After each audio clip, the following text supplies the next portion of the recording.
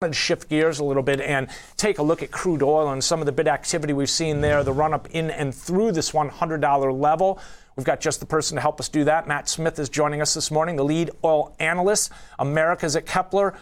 Matt, welcome. Always good to have you on the show, and timely in this instance. A dire warning from the IEA. They said global energy security is under threat, putting the world economy at risk during a fragile stage of the recovery.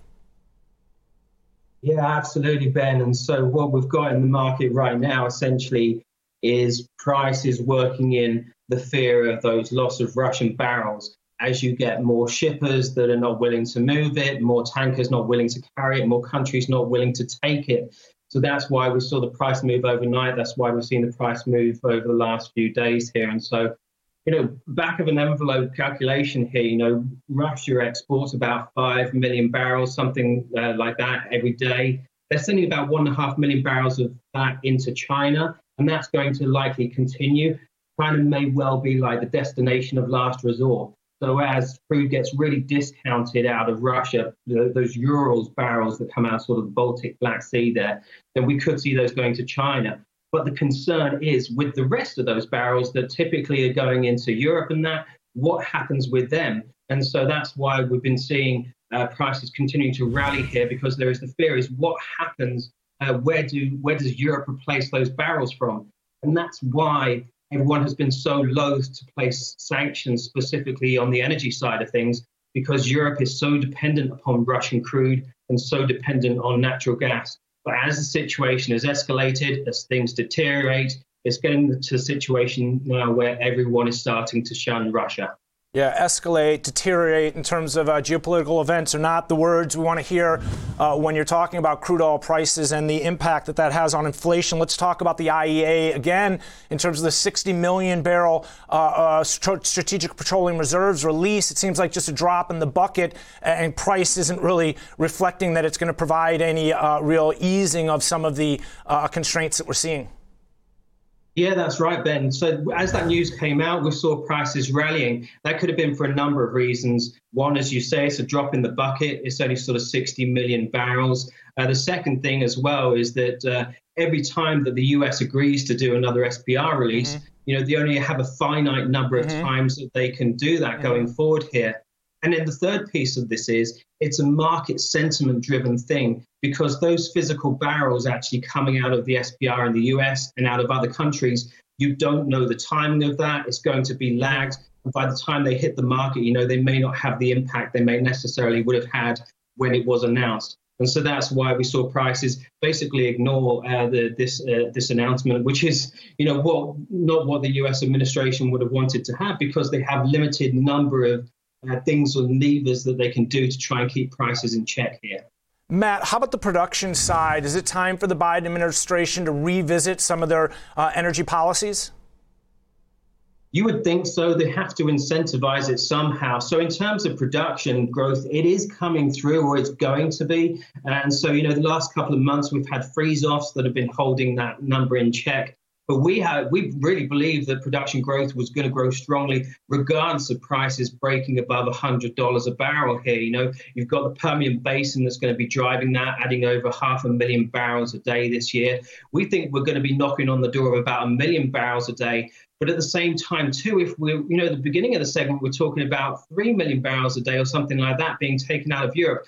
That needs to be replaced by another barrel if it's not going to be a Russian one. And so the US is in the situation there where it can step up in the short term and help fill that gap. But the situation is they just don't seem to be willing to pursue the fossil fuel policy side of things. Matt, talk to me. OPEC, is that today or tomorrow? And will we get any relief from that side of things? What we're likely to get out of OPEC is just the same, kind of the steady as she goes. So they're not willing to make an immediate rash decision. They like to see what is going to be happening over the next few weeks. We saw that at the end of last year. There was the pressure on them to increase production in October, and they were like, it's moved into November, and they didn't do that. And then Omicron hit, and people were like, are you going to take oil off the market? And they were just like, no, we're going to see how things play out. And that's what we expect them to do going forward here too. At the same time, knowing that higher prices to them means that they're getting higher revenues And at the same time, too, they are still struggling to put more oil onto the market here. So OPEC is very much likely just going to stay the course here and just keep on going as they normally do.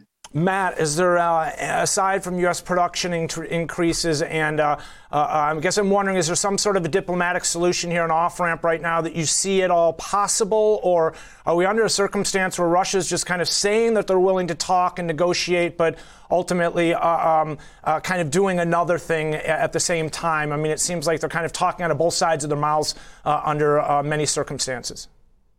Yeah, definitely actions speak louder than words with what we're seeing out of them now. And so in terms of the oil price, it's only likely going to continue to go higher as that uncertainty continues and the situation escalates.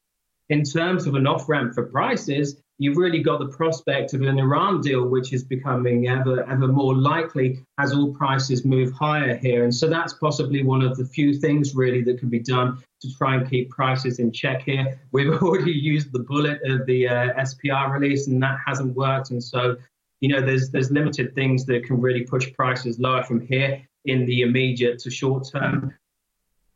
Continue with prices moving higher here is the prices at the pump continue to increase. Demand destruction starts to creep in. Inflationary pressures continue as we don't get rate hikes coming through. And then we kind of push towards potentially recessionary conditions. That's the real worry from the higher prices here. Yeah, we were talking about some of that demand destruction earlier in the week yesterday, and if we could just pull this chart, we've seen rates come off significantly, and with crude oil spiking, it really speaks to the geopolitical premium coming into price and the impact that this has on, again, global demand and growth expectations. The TNX in the purple line in this instance, crude oil is in the candles here, if we could pull this chart. Lastly, I just wanted to get your thoughts on natural gas. You mentioned prices at the pump, heating oil. We're kind of coming out of this winter months, so maybe not as big of a consideration, but certainly prices at the pump here, Matt. We've seen them on the rise, and that hits our pocketbooks very directly.